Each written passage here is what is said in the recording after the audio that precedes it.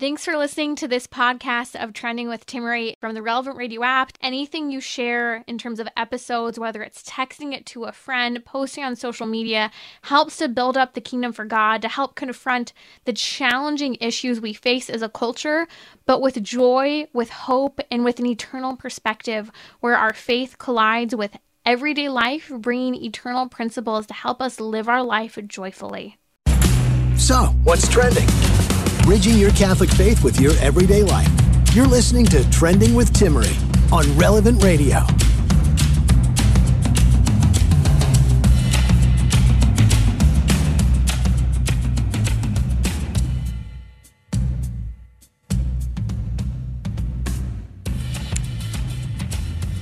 Today is our weekly happy hour on Trending, and we're talking about everything from our guardian angels. Today is the feast day where we celebrate our guardian angel. Every single one of us has our own angel who's guarding and protecting us.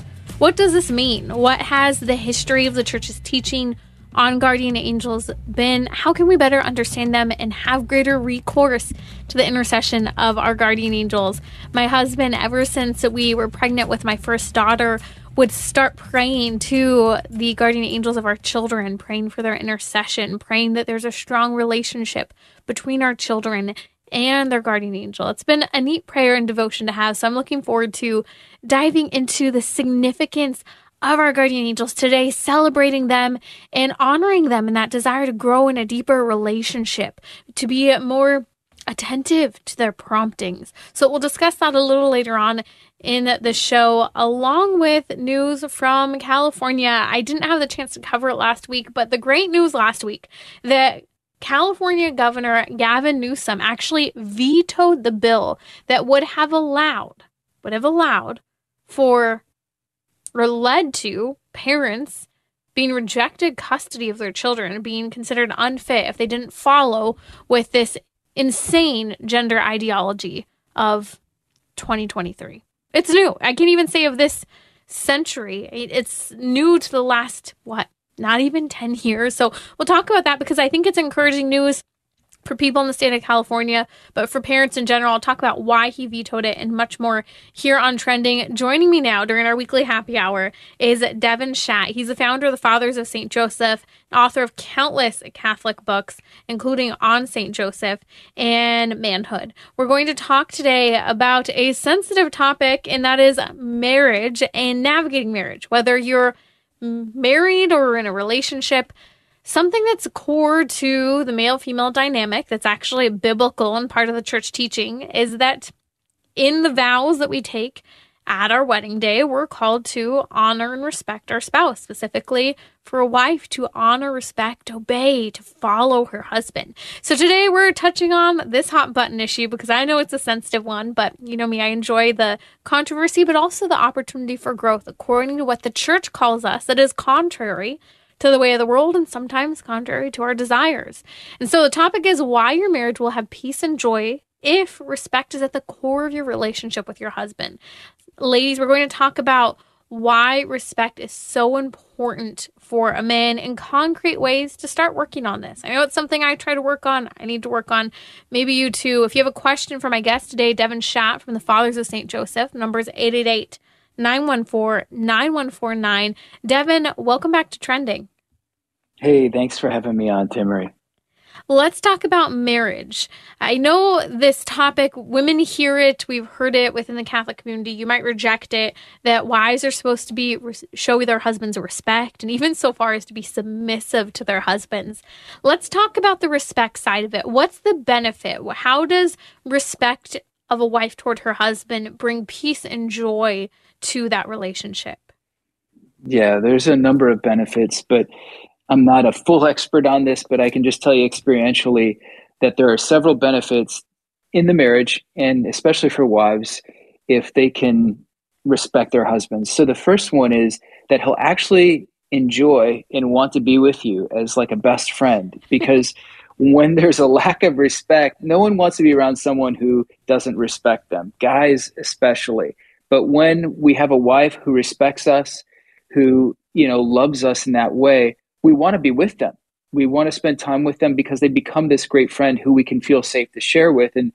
And that's the second thing is that wives, he will listen better because he's not tuning you out because he doesn't sense that you're nagging or maybe, telling him what to do, but there's a conversation, there's a peace and ease in that conversation. He'll want to demonstrate his love for you more so in action because he believes he's receiving it from you. Because a guy's core language or his primary need, the way he feels love, is when he's respected. And so if she's respecting him, he is going to want to love her. He is going to want to go out of his way to please her and delight her. So you're saying I think also, oh yeah. So you're saying, Devin, that for a man, respect and love are almost interchangeable, that when a man is respected, that's how he, in many respects, receives love from his wife and needs love from his wife. Absolutely. And it goes back to when we're boys. As boys, we look to our dads and to Uncle John or Uncle Sam or whoever as these men who are great. And we respect them innately. It's very instinctive. And we want to grow up to be like them. But when we're growing up, we have this background noise that's telling us, well, basically, it's like the spyware on your computer that's telling you when you have a virus. And the spyware that runs in our background, in our head all the time is, are you a real man or not? And we're triggered whenever we're not, when we don't feel like that. And so we know that we're called to be men. And part of being men is to be respected. And we look to our fathers as the strongest man. We want to be like them. But then that transfers over to marriage. And that's when it can get kind of complicated because a man's confidence ultimately, primarily comes from God the Father. If he's a trusting son, he derives this confidence, this faith in God, and he can do almost anything. However, though his wife cannot be the primary source of that, she can really reinforce it, cultivate it, and increase it in him. And so to be respected is actually, this is very important. When a man is respected, it sets the trajectory of his entire life. He wants to risk. He wants to do things for his wife. He wants to succeed. He's willing to just about try anything, fail, and get up again. But when he's not respected, he thinks, why is it worth it? And so it fundamentally conditions the entire man's life. Wow. So you're saying if a man's trajectory of his life is centering upon whether or not he's respected, and when he's respected, it sets up his life. Wouldn't that be fundamental for marriage? So a wife who respects her husband, a husband who has that respect from his wife, it sets up a healthy and positive trajectory for marriage as well? Absolutely. So let's just take anything that pertains to a man in his life, whether it's purity or whether it's wanting to be successful at work or whether it's engaging in relationships with others, having real friendships, whether there's self-mastery or giving himself away. Where does all that come from? He's got to have confidence. That confidence comes from self-respect. Self-respect comes from the fact that he believes that God has chosen him, desires him, and actually thinks that he's dependable. That's, as kids, boys, we always look to that coach. Coach, put me in, I'm dependable. The military, put me in, I'm dependable. And then when we get older, I'm dependable. But when a wife, and this is a sacred ground to understand, but when a wife doesn't believe in her husband, she does not believe in his capabilities or his abilities, or she undermines them by going and getting other people to do the job that he's supposed to do, what can happen? He loses that confidence. His ability or his capacity or his willingness to risk decreases. And then he kind of veggies out with life and he just wants to get by. And he kind of goes into his hobbies and things like that. So a lot is at stake here. So can you give an example? Because I appreciate where you're kind of starting to get into that concrete of what happens. And you just gave the example of, a woman seeks help other places. Can you share what you mean by that? Yeah. So I have a friend who he's not super handy, but he's really growing in this area. And it's challenging for him, but he's really coming into his own. And there's been countless situations where his wife needed something fixed around the house. And for example, the outlets in all of his living room, dining room area all went out. There was something wrong with the wiring. Well, they both didn't know that the son had stuck a fork in the outlet. Okay. And so the wife called the husband at work and said, we need to fix this. And he's like, no problem. I'll look into it when I get back. Before he got back home, returned back home from work, she had already called her father, her dad, who was already fixing the problem. And he expressed to me how that undermined it just undermined his ability to be a man. What it communicated to him was, I'm not good enough. I don't have what it takes. She doesn't respect me. And so then what does he want to do at that point? He wants to check out. And ironically, he did check out. Because he didn't feel like a man and respected by his wife, what does he do? Well, this isn't right. This isn't correct. But what he did is he started looking toward other women and pornography to feel like a man. Because here's what happens. When a man does not feel respected, he will try to find outlets to gain that respect, whether it's in profit, popularity, pleasure, whatever it is, he will seek that out. Now, this is a lot of pressure, I understand, on a woman, but we're not saying that the woman has the duty to, she can only address this need, she cannot fulfill it. But if she is addressing it, that goes a long ways. So the story you just gave of the woman who ended up asking her dad for help because the electrical became a problem, she called her husband at work. I just thinking about it from like a female perspective here, and I think it might be baffling for some women who might say, well, I was just, she calls her dad's there helping fix it. Clearly, her own father is available and probably isn't at a 9-to-5 job, maybe retired. And so from a female perspective, she's probably thinking, hey, my husband's busy at work. At the end of the day, I don't need to add one more thing to his plate. I also don't need this to be delayed a few days or a week. I can ask my dad who's available and able, not saying that my husband isn't able. So when you give the extreme of, him struggling with pornography and him feeling disrespected, can you maybe fill in kind of a little bit of that explanation and see how like the two are coming from totally different perspectives? And for her, it most likely had nothing to do with respect. Although I know in some cases, someone might think that her spouse is incompetent, etc. Yeah. So, okay, this is great. Every man wants to be the man. We want to be the go-to man. We want to be the strongest man. We want to be the guy who comes up with a solution. And you watch any heroic, action-packed film, and that is the message. The guy, there's an individual who comes through at the end of the day, and everybody can depend on him. And this is the key to masculinity. The boy, the man, the father. The boy, nobody can depend on. The father, everybody depends on. And he sacrifices for that. Even though the wife is not saying, I don't think you can do it. Well, maybe she is, but she's not going to tell him. What it does send that message that he doesn't have what it takes. So that crushes his internal. So it's not about ego. This is about his fundamental character of who he is. He wants to be a man, and men are respected. It's a core need deep down. And actually, the Latin for respect means to see again. And so she wants him, his wife, to see him again, see him anew, see him trying and give him that space to actually kind of grow and come to his own. So at the end of it, he can say, I did this for you. And that's the thing. I remember this is a wild trajectory, but there's this one time I was at this playground, all of us dads were there, and my daughter was on a swing, and there was another daughter on another swing. And I was pushing my daughter, but no one was pushing this other daughter. So I decided to push her as well. That dad, when he saw it, the dad of this daughter, he came shooting over and pretty much pushed me out of the way to push his daughter. He wanted to be the man that she depended on, the go-to man. That is built innately in every single man. We want to be the guy. And whether a woman realizes it or not, when she goes to another guy, she's saying, you're not the guy. This is really important for women to understand. So here's where I think a lot of women have a hard time. And even with what you're sharing is, I think, again, this is male brain versus female brain, how we feel and experience love. And I understand that the core way a man needs, or the core thing that a man needs, is to be respected. But as you're talking, I think a lot of women think that a man just wants to be admired, or as you said a moment ago, that a man wants his ego to be pampered. And sometimes I think women fail to show respect or refuse to show respect because they think it's just a man in need of admiration. And, that's not where a woman's thinking, and it might seem silly or petty for him to need that. So can you distinguish between this need to be admired versus this need for respect and showing dependability?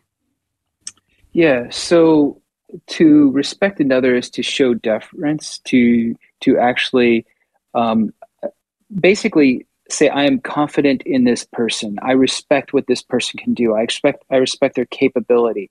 Now, so I guess the difference between admiration and respect is, I think there's an element to admiration, but we don't want our ego to be fed. In fact, I think a lot of times for me, I don't even want my wife, I don't go tell my wife like, hey, I did this or I did that. But what I love is when it makes her life better and she's thankful for it, you know? I don't really know how to get to the bottom of this, but I think the way I would say it is that we all want to be winners. Men are made to win, and we want to win for our wives. That's bottom line. We want them to feel loved. We want them to have a great life. But when they're disappointed in us, when they demean us, or we just can't come through for them, that is a great suffering for us. And I would say that when it comes to winning and winning respect, the home front is where we lose the most. And so this is very deep for a man, because his most vital relationship, the greatest intimacy he has with any other human being, is his wife. And if he does not feel that she respects him, that makes his life incredibly difficult, because he's hoping that he can be the man for her. So it's more than just simple admiration, you're the best. It's more about, can I be the man who's dependable, who can come through, who can make my wife's life better, make her happy, and actually just be Christ to her, really. Be a vessel of grace, an efficacious vessel of grace.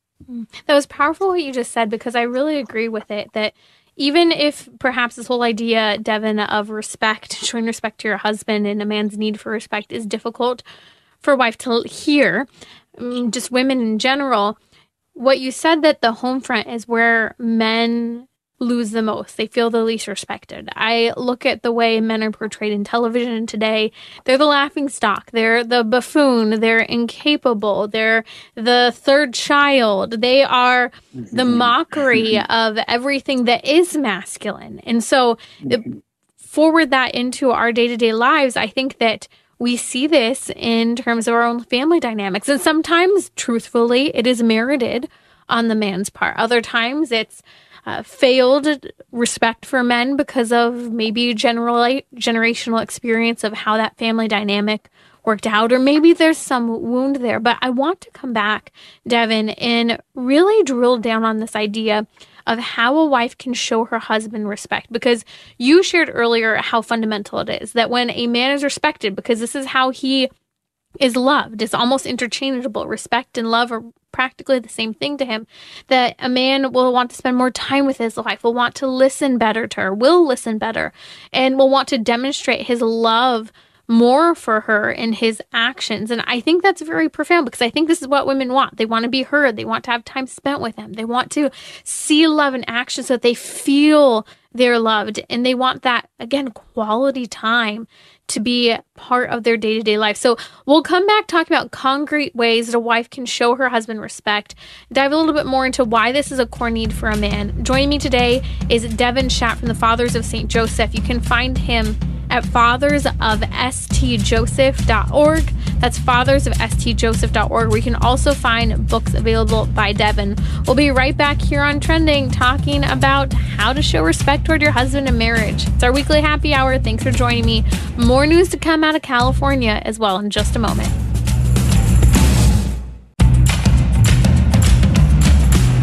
So, what's trending?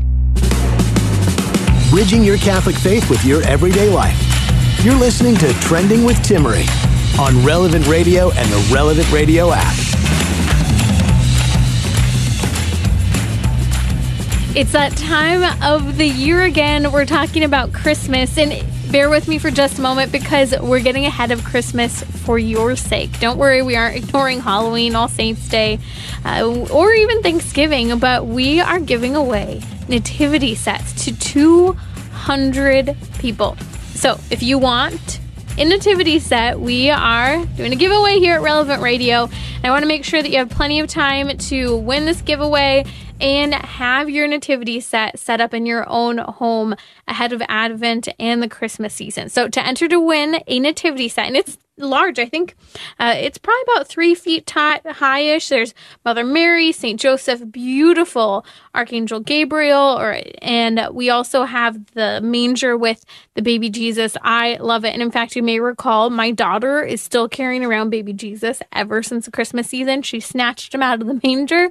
So our nativity set has become a part of our garden as well. So to enter to win a nativity set valued at over $500, all you have to do is go to relevantradio.com/set and register before midnight Central Time on October 15th. Say more than simply Happy Holidays. Say Merry Christmas to your entire neighborhood with your own beautiful hand-painted nativity set in front of your home. Sign up right now to win at relevantradio.com/set. That's relevantradio.com/set. I know you'll love this. My family has enjoyed theirs, especially my daughter. You're listening to Trending with Timmerie here on Relevant Radio. Joining me now is Devin Schatt. We've been touching on uncharted or dangerous waters today on Trending during our weekly happy hour. We're talking about marriage and why you'll have more peace and joy in your marriage if, as wives, we respect our husbands. We show them respect. It's part of the church's teaching. It's biblical. Just read those challenging words from Ephesians chapter 5. And so part of my question for Devin has been, why does a man need the respect of his wife? Devin, you are challenging us to understand the differences between men and women and why respect is so fundamental. Before we talk about concrete ways to respect your husband, things that are helpful that can be done day to day, can you just summarize again briefly how core of a need it is for a man to be respected by his wife? It's almost everything. Okay, so we grow up as sons of fathers. We want to be approved and validated and chosen by our fathers. When we don't have that, we will look to other men for that because we want to be real men. Now, other men may come into our lives to validate us, to mentor us, and to grow us, and that's great because what they are is they're an icon, if you will, of God the Father and him, his choosing us, his delighting us, etc. Now, the problem, though, is in men, there's a deep insecurity that we're not the chosen son. There's a deep insecurity that we're not the man, that we're still a boy trapped in a man's body. And so we bring this into marriage. And so it's very important along the way that the man is developing his relationship with God the Father because it's all about sonship. Because remember, dependent sons become dependable fathers. Trusting sons become trustworthy fathers. And so this idea of respect, if I want to be like God the Father, who is ultimately respected, I need to be respectable. And so that's at the core. And that's where the father wound really can take a man down. Because if he comes into marriage with the father wound, not believing that he's chosen, not believing that he's dependable, not believing that he's worthy, then he is going to lack respect for himself. He's going to lack respect for his wife and his children. They're going to lack respect for him. And it's going to be mutiny in the home, or it can be chaos. Mm-hmm. So that's why, so it's for women to understand a man's psychology. It's the father-son relationship. And it's all about the boy growing up to be a responsible man who is a son who becomes a father in the image of God the Father. And it's all about respect. That's where the respect lies. That's why a woman can't ultimately give the man as a source respect, right, but she can definitely reinforce it, increase it in him, and cultivate it to where he can be more open to God the Father, more trusting to God the Father, and become that great man that he's called to be. So this fundamental need for a man to be respected is ultimately a theological topic, a matter of faith. And that's why I think this whole topic of a wife showing her husband respect has been sullied by a secular culture that doesn't understand this. They think of, ironically, I was watching Beauty and the Beast with my daughter this morning, and we were watching a little bit of the movie, and I kept thinking about how Gaston is the epitome of that tyrant, controlling, manipulative male who expects a doormat for a wife. And I think that's what modern day culture thinks of when we talk about respect, obedience, or submission within marriage.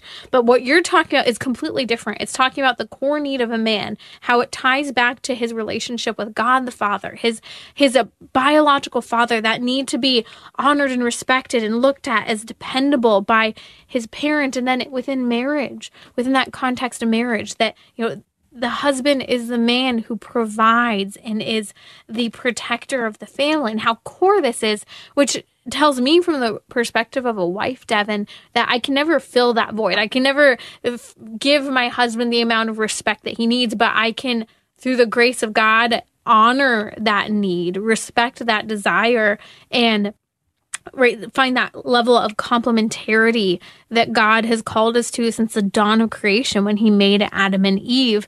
And that's by appreciating the differences and appreciating that very simple need that is there. And it's not just a matter of wanting to be admired or to have the ego stroked, as we were talking about earlier.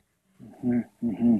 Yeah, that's great. And I think that if like guys are supposed to learn to understand their wives, that they need security and love, but wives need to understand that their husbands have this core need of being respected. And this is like we said, it's foundational because it's inherent to his relationship with God the Father and his earthly father and other men, actually. But I think there's 3 A's to this. First is the wife should be aware of this. That's the first step. Simple enough. Be aware that this really is an authentic God-given need. Second is to actually accept it. Don't resist it. Don't reject it. Actually, there's 4 A's. Allow God to work through you. That's the 3rd A. And then address his need. Figure out ways that you can address his need and respect him. And I think that's leading into the conversation here, is how practically can women actually, be aware of it, address it, allow God to work through them and accept it. They're not accept it, but allow God to work through them and then address this need. And I think that the first one is just, wives, try to understand your husband's mission, his duties, his responsibilities. Just reflect on that at length, maybe in prayer before God, and just try to ask God to try to get a vision of the pressure that he is under from the world, from his family, his occupation, money, all of that. And then just say, God, help me to learn, help me to understand his psychology, his inner psychology, what's really going on inside of him. And then that kind of allows the woman to get in his shoes for a little bit. And I think that right there takes us a long way in respect, being able to see again, spectacle, to be able to see again. I think the second thing is just take into consideration his upbringing. Maybe he didn't receive the validation, approval that would help him respect himself. So try not to exacerbate the wound, try not to demean him or make him feel stupid or pathetic or, going to others to solve the problems that maybe he can or should solve, Just pray for him. Pray that he will begin to trust God the Father and believe that he is God the Father's chosen son, because he is. And that's where his true confidence will be derived. So I think it's pray and sacrifice for your hubby, And then third is communicate often that you are with him, that you are side by side with him in this mission, especially in raising the children to be saints. And just show him that respect that, hey, I am here with you in all of this. And so I think, fourth, don't focus on his faults and his failings as much as what his efforts are, try to see those anew and then just value him for his sacrifice and just thank him. A little thanks goes a long way, show him deference in certain matters. But I think a couple don'ts here is don't demean him in front of the children. And don't gossip about him to your friends, and definitely don't put him down in front of his friends. I mean, these, you want to uphold his dignity so that he can feel confident around you, so that the two of you can really enjoy being around one another and be that united front.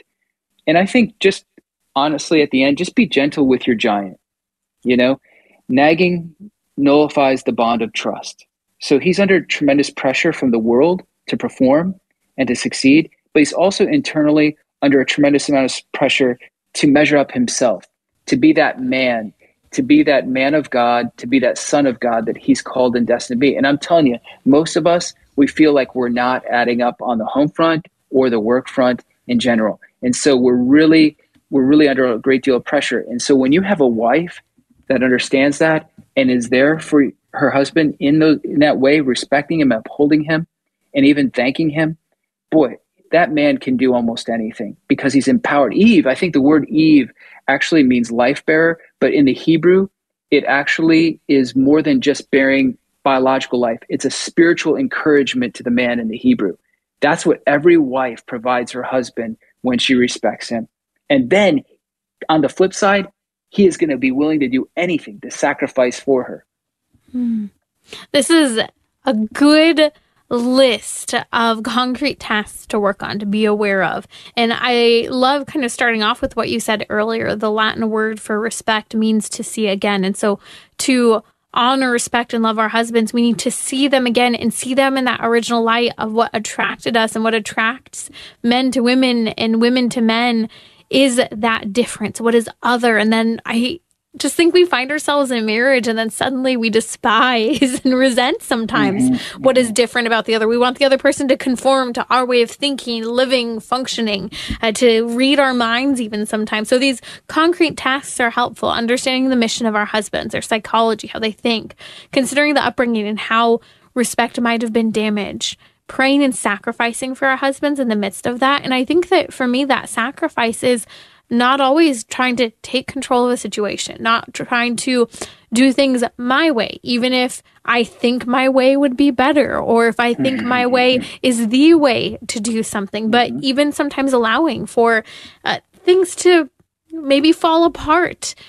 And I think that that's sometimes hard because we live in a strong pro-woman culture. Women see differently than men. And so we have this desire to just do it what in our mind is the correct way, Devin. And sometimes men need that space to come into their mission. Absolutely. A sacrificial man is pro-woman all the way because he loves her so much, he's willing to lay down his life for her. You know, and I think if we remember the essence of a relationship, the way God has designed marriage, they both need each other. They're both indigent. They're impoverished a little bit. They cannot find happiness on their own. They need each other. So God, this is the key. Complementarity leads to communion. But what does that complementarity demand? That the differences, and God made the sexes different on purpose so that what they don't want to do, they need to do for the sake of the other. And in doing that, they learn to be a sincere gift. And that's where the love explosion takes place. I've seen it in my marriage. I've seen it in a lot of marriages. When you can learn to address the other's need, especially when it's something you don't want to do, but yet you do it and you learn to do it with love and you see the other rejoicing, that's an explosion of love. It's amazing. It transforms. And God is in that. God is all the way in that. When he sees two people coming together in that complementarity that leads to communion, overcoming the otherness to be one, he is there, he's animating it, he's transforming it, and that's why a marriage thrives. I love this. I want to kind of just reiterate a few more of your tasks that you gave us as women to work on that I'm taking to heart. I'm taking notes. I want to work on this. I want to find that joy and peace in my marriage. And you mentioned don't focus on his faults and failings, but thank him for his sacrifices, right? This is positive psychology, which I think is so beneficial. We tend as a culture to focus on the negative things rather than focusing on those good things that have been experienced. Show him deference in some matters. I love this. I think that's a really great starting point. And then don't disrespect him in front of the children, even, telling funny stories about him in front of other people. And I think these are all concrete examples. And for those women, Devin, who are sitting here going, oh, this is awful. Of course, the Catholic Church is talking about this. I always look to the call of Ephesians chapter 5, where if you really read the biblical text, inspired words of God, the Holy Spirit, we read that husbands and wives are to be mutually submissive to one another. And then it says, wives, be submissive to your husbands. Remember, submission means to be under the same mission. And it says for husbands to love their wives as Christ did the church. Husbands are meant to love their wives to the point of dying for the bride. Just as Christ died for us, husbands are to sacrifice themselves for us so that we are under that same mission. So I think that when we talk about if you're not married, have this vision in mind that your husband to be someone you're discerning marriage with is someone who is engaging in self-denial and sacrifice for you. If you're in your marriage, pray for God to equip your husband with these virtues and to equip you with that deference and respect to him. I love that phrase, though, that you mentioned earlier in Latin, that respect means to see again. That's Devin Schatt here on Trending. We're talking about how a wife can show her husband respect. Devin, we have a call coming in for you. And if you're just joining me, Devin Schatt can be found at fathersofstjoseph.com.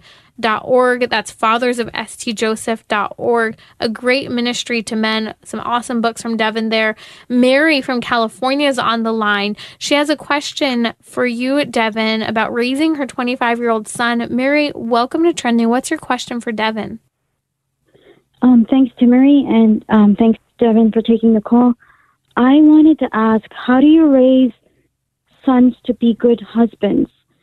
I'm having a problem with my son. He has a job, and he's done with college, but he's not helping me out. He just recently moved in, and his dad died when he was, I believe, 14 or 12. I don't remember. And he doesn't remember his dad. His dad was a good dad. And so I'm struggling to raise two sons, but the other one's more responsible. Devin, go ahead. Any thoughts or advice for Mary? Well, Mary, I hear your heart, and, I'm sorry for the pain that you're going through. And it's every mother's desire that her son would grow up to be a man. I think, first of all, I would say, first and foremost, do not put this pressure on yourself. Okay? This is very important, because I think that as a mother, you see this need in your son and you want to solve the problem, right? But it actually isn't. I know this might sound harsh. It isn't your problem to solve, okay? Because really, he's 25 years old. He's now, I guess he's a man. He could be a boy in a man's body. I have no idea. But what I'm saying here is he's got to find his way. One of the things that I would say don't do is try not to nag him, try not to pester him, but try to love him in a way that you can find the good in him, and then so you can find common ground, so he can trust you again, or if he doesn't trust you, but so he can trust you enough to start to open up. But when he does open up, don't move into the area of telling him what to do, but there's suggestions and hope, and hey, have you ever thought about this? And so with the absence of his father, that's what he's probably dealing with. Unsurety of himself. He's probably lacking an ability to risk. He doesn't want to fail because that security that he lost with his dad, he now is afraid to lose any more security, if that makes any sense. So I think the big thing for you, this has nothing to do with solving his problem. The big thing for you is to have a great relationship with him and foster that relationship. And this is where your prayer life is so important, because we can't give what we don't have. So this is where in prayer, you go to the Lord and you have personal prayer time that is more than just, the rosary is fantastic. I pray it every day, many times a day, in fact. And I pray the Chapel of Divine Mercy and I go to Mass and all that. But we need to speak to the Lord from the heart. We need to listen to him. We need to adore him and let him in to empower us with charity, because above all, charity covers a multitude of sins. And what we're talking about in your son is sin is a void to do the good. And so how can charity cover the multitude of sins? If it comes through you, which is just loving him for who he is, and start to acknowledge the good things that you see in him. And I know it's not the answer you're looking for. It's not the silver bullet. There is no silver bullet here, but he will find his way, because he's got a Monica in his life. He's got you, Mary. He has you praying and sacrificing for him and loving him. And because of that, God will hear your prayers.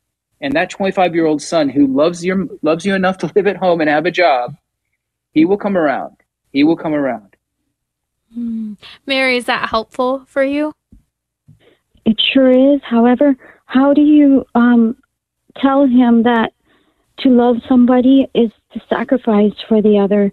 Because he basically has failed relationships.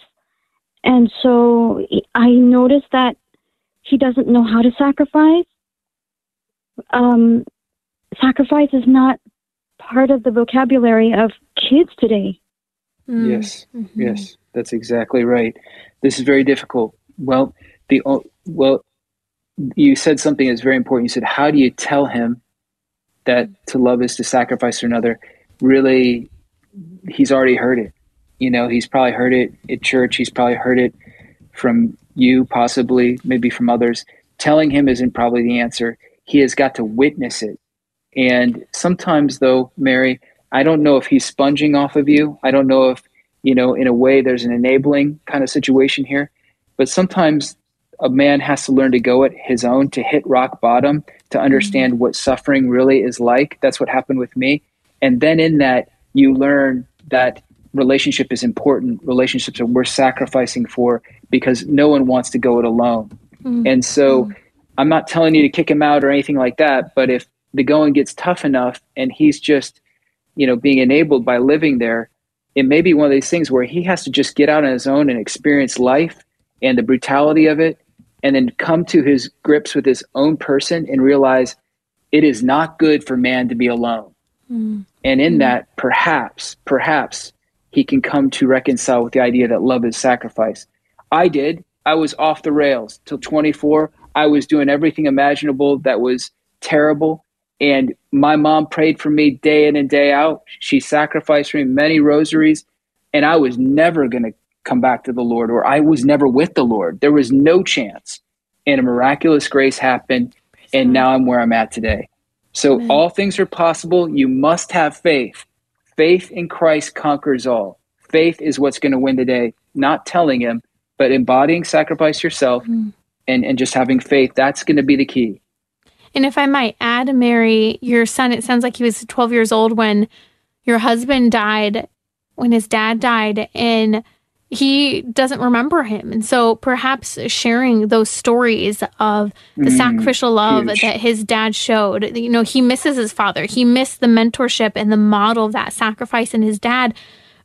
Honor his dad's memory by sharing those stories about his dad, by talking about him. I think sometimes I have a very close couple of friends who lost their fathers at very young ages, and that reminiscing of their dads is so beneficial for them to learn and be encouraged and to see the man they would like to measure up to when they don't have a memory of that man, yet that turning to him is still so fundamental. We'll be praying for you, Mary, and your son here at Relevant Radio, if you want to leave his name with our operator here, but we'll be praying for you. That's been Devin Schatt here on Trending from the Fathers of St. Joseph. You can find him and his great work and his ministry to men at fathersofstjoseph.org. That's fathersofstjoseph.org. I'll be right back here on Trending, talking about great news out of California, actually, and talking about our guardian angels, why they are so important today on their feast day.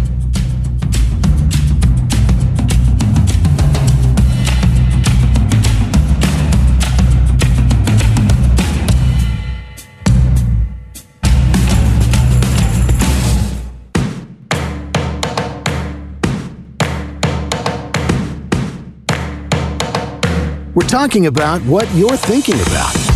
You're listening to Trending with Timmerie on Relevant Radio and the Relevant Radio app. This coming July, our whole team will be live in Indianapolis at the National Eucharistic Congress. Relevant Radio is offering an easy, family-friendly travel experience thanks to Nativity Pilgrimage. Let's show up for Jesus together. Find more information about travel packages at relevantradio.com/encounter. That's relevantradio.com/encounter.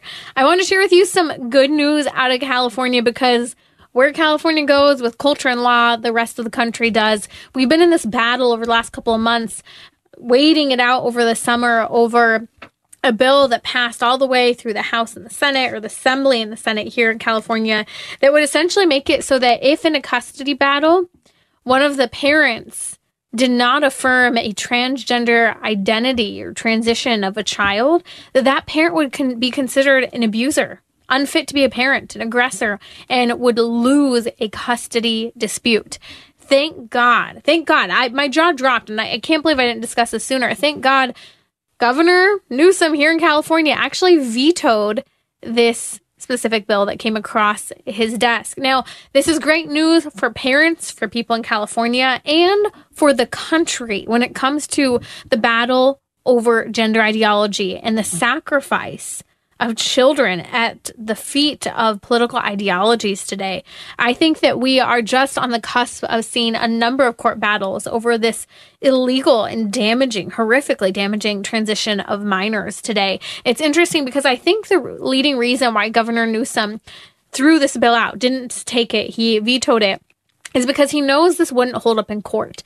Denying parents' rights does not hold up in our state constitution, in law in this country, and internationally. Parents' rights still matter, and the courts, I do believe, would uphold that. It was also interesting because in Governor Newsom's veto comments, he actually commented that he urges caution when the executive and legislative branches of state government attempts to dictate the judicial branch, trying to tell the judicial branch what to do. We should leave, in other words, legal standards for the judicial branch to apply specifically in custody battles. And I think this is encouraging. I also think that Governor Newsom knew that this long term would not hold up in court. And also, it was interesting in his comments, he commented that the bill might be used to limit the civil rights of vulnerable minorities. In other words, that children would be taken away from people in minority communities if in custody battles where a parent from a minority community did not go along with a transgender identity of his or her child. I think this is also legitimate. He recognizes here in the state of California, we've had an immense amount of migration. And with that migration comes a lot of different family values, especially if you look at the predominantly Hispanic culture here in the state of California and other ethnic groups. We have very large Filipino communities and others. And those people have a very strong Christian worldview that falls in line with Jesus Christ's teaching and that basic natural human reality that men are men and women are women. And so I think that Governor Newsom made a choice that also caters to the culture, the voting culture in the state of California that recognizes that a lot of voters don't like the idea of him signing a bill that would take their children away from them when a majority of them have strongly held faith-filled family values. So it's encouraging for parents. It's encouraging for all of us to continue to speak up, fight laws that might seem inevitable to go into place in the state of California, but they did not. And praise God, parents' rights are continuing to be protected, but we need to fight for them here in California. You're listening to Trending with Timmerie here on Relevant Radio. Yes, I am in California. I want to talk about our guardian angels. It's a feast day of our guardian angels, and I'm so bummed that I missed Mass this morning because going to Mass is one of the best ways to celebrate a feast day and a way to honor a saint, specifically our guardian angels. It's interesting because guardian angels are something that secular and religious people love. Biblically, there is proof for this idea that we have angels, specifically each of us a specifically assigned guardian angel. Yet we tend to reduce guardian angels to physical protection rather than understanding and remembering that we are in a battle against principalities and powers. St. Paul talks about this in Ephesians chapter 6, and that we need to focus, yes, on the material world, but less on the material and incorporate the spiritual outcome of our lives. Understand that we would like to engage and enjoy the resurrection of the body and the soul to be with heaven. And that means there's also a battle against principalities and powers, that there's a fight for our soul, and that we need to not just think of our guardian angels as ones to help save us perhaps from a traffic accident, guide us home, but that our guardian angel is actually defending our souls at all times. The devil tempts us all the time with desires and encourages us to give in to our disordered desires so that we sin. But our guardian angels are there to inspire us to resist these temptations. They actually encourage us to engage in asceticism, that is, a sense of self-denial, mortification, so that we're training our appetites, those are our attractions and desires, so that we're free, literally free to make choices and not just be ruled by the world, the flesh, and the devil, as St. Paul talks about in Ephesians chapter 2. I think that it's a lesson and reminder for me when I have those moments of inspiration. Hey, maybe I could put a little less salt in my food, and I love salt. Maybe I could drink water instead of something else. Hey, I can skip a meal. Actually, I don't really need to eat that much today. Or I can bite my tongue instead of complaining perhaps about my sleeplessness or my husband's dirty clothes on the floor next to the hamper. I think these very simple, concrete things that might be just in us sharing or talking about, but through little moments of self-denial and practicing large moments of self-denial, it trains us in overcoming temptation. not just being susceptible to demonic influence, demonic temptation. And that's part of the role of our guardian angel, to help us in resisting temptation, to help us in engaging in an ascetical life of self-denial and mortification. I think that's really profound. The early church fathers have commented greatly on our guardian angels. This has been part of the church teaching for years. In fact, in the book of the life of Anthony, written by Athanasius of Alexandria, Anthony is in agony as he's tormented by wild demonic attacks. And so to combat them, we read that he says, the vision of the angels works softly and peacefully, awakening joy and exultation. You see, the angels help to awaken us to the life of God. St. Hilary says to remain strong against the evil powers, that angels are our helpers. He goes on to say, if the guardian angels had not been given to us, we could not resist the many and powerful attacks of the evil spirits. So today, celebrate and honor your guardian angel, the intervention that you may not be aware of, prompting you to self-mortification. Maybe be a little more willing to engage in that self-denial so that it helps you when the time of temptation comes, which it comes and it comes daily. Guardian angels, pray for us.